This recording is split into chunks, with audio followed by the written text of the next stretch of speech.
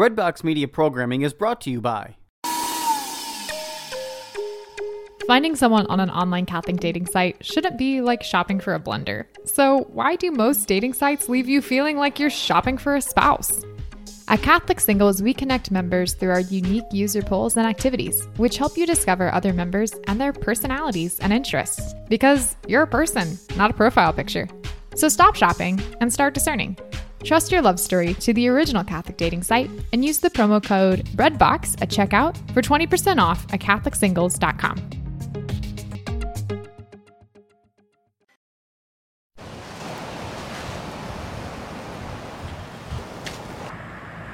Bill, how's the sound now? Is it working? Is the sound working now, you guys? Okay, I'm going to try something here. Try one more thing here. Is it working yet? Tell me if it's working. Okay, is there any sound yet, you guys? Okay, good. All right. So, both of these statements can be said of Christ. He was cut off from the land of the living. And my flesh will dwell in hope. For you will not abandon my soul to Hades, nor let your Holy One see corruption. So Hades in the Greek was the underworld, right? In the Greek mythology, it was the underworld. It's not hell. It's the place of the dead. For example, in the Old Testament, it's called Sheol, or Abraham's bosom. When Jesus died and he went to preach, he didn't preach the gospel to the condemned. He preached it to those in Abraham's bosom, for those who were destined for heaven. Very important to know that. In fact, in the Apostles' Creed, it says he descended into hell, but that word hell, the use of that word hell has changed over the last several hundred years. And we think of it as the place of the condemned, but hell is actually, the word there was actually Hades, the underworld. So it's very important theologically that you understand Jesus didn't go to hell. Jesus only went to the place of the dead. And it's very interesting because it's really important to know that God the Father did not judge his Son and send him to hell. That's a really important theological fact to know. Not a minor thing.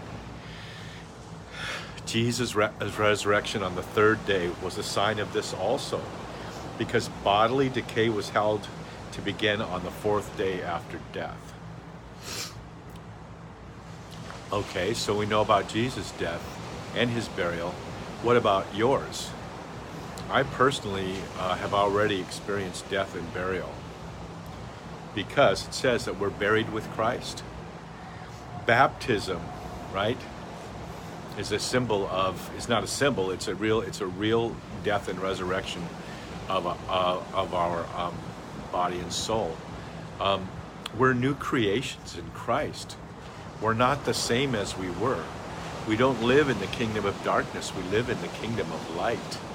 If you could see what demons see when they see you walking towards them, it makes them run in terror, because the glory of God is shining out in the temple of your body and of your soul.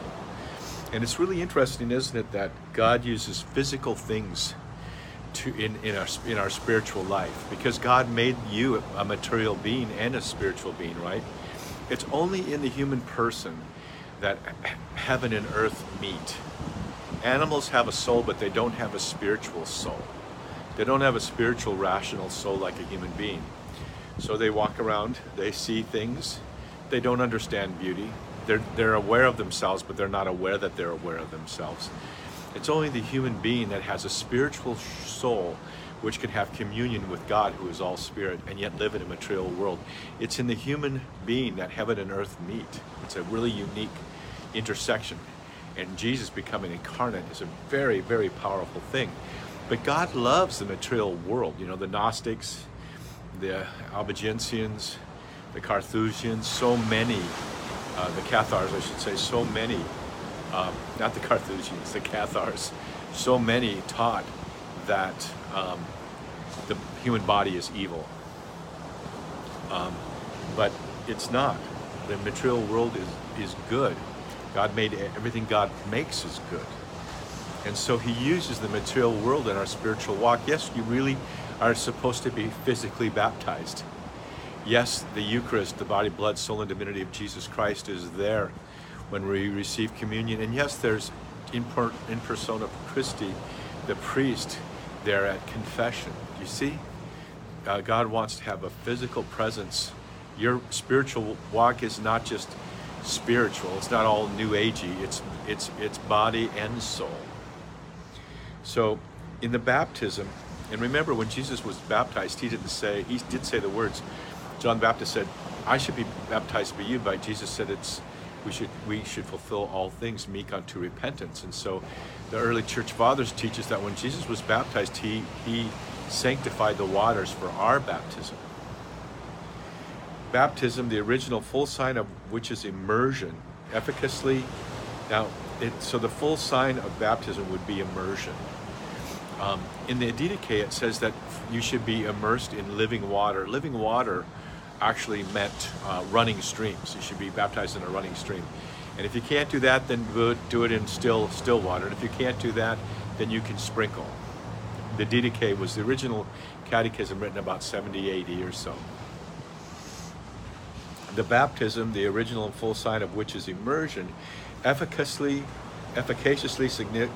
signifies the descent into the tomb by the Christian who dies to sin with Christ in order to live a new life. It is no longer I that live, but Christ who lives in me. We were buried, therefore, with him by baptism into death, so that as Christ was raised from the dead by the glory of the Father, we too might walk in fullness of life. And so let's do that today. Let's, like Ted Scarpino, let's do our landscaping in the newness of Christ.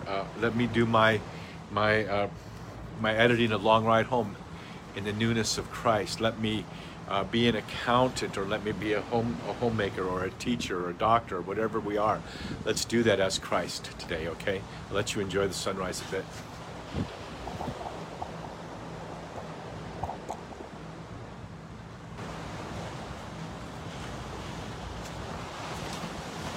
I was saying at the start of the broadcast that every Christian needs to know the seasons, and right now I can see the first, it's a small swell, but I can see the first north swell here in Florida, which means it's the time of the winter swell.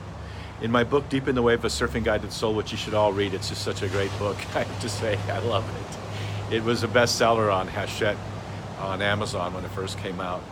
I go through the pattern of the spiritual life, the Deep in the Wave, A Surfing Guide to the Soul. I use surfing and other analogies to teach about the progressive journey towards spiritual intimacy, union with God. And I use the expression, it was the time of the summer swell, or it was the time of the winter swell. So it's good to know what season of your life you're in and comprehend that and consider that. In the name of the Father, and the Son, and the Holy Spirit. Hey, Jason, I'm glad you're here, but we're just, as we say in Hawaii, we're just pauhana. We're wrapping up. Aloha, everybody. Looking for a way to build daily prayer discipline? Seen the rise in mindfulness meditation, but not sure if it is possible to meditate in a way that's consistent with your Catholic faith? Just looking for a way to breathe new life into your existing prayer routine? No matter what you're looking for, Hallow is here to help. Hallow is a Catholic prayer and meditation app that helps users deepen their relationship with God through audio-guided contemplative prayer sessions. From meditations on the daily gospel to the rosary to daily examens, Hallow has something for everyone. Hallow is the #1 Catholic app in the US.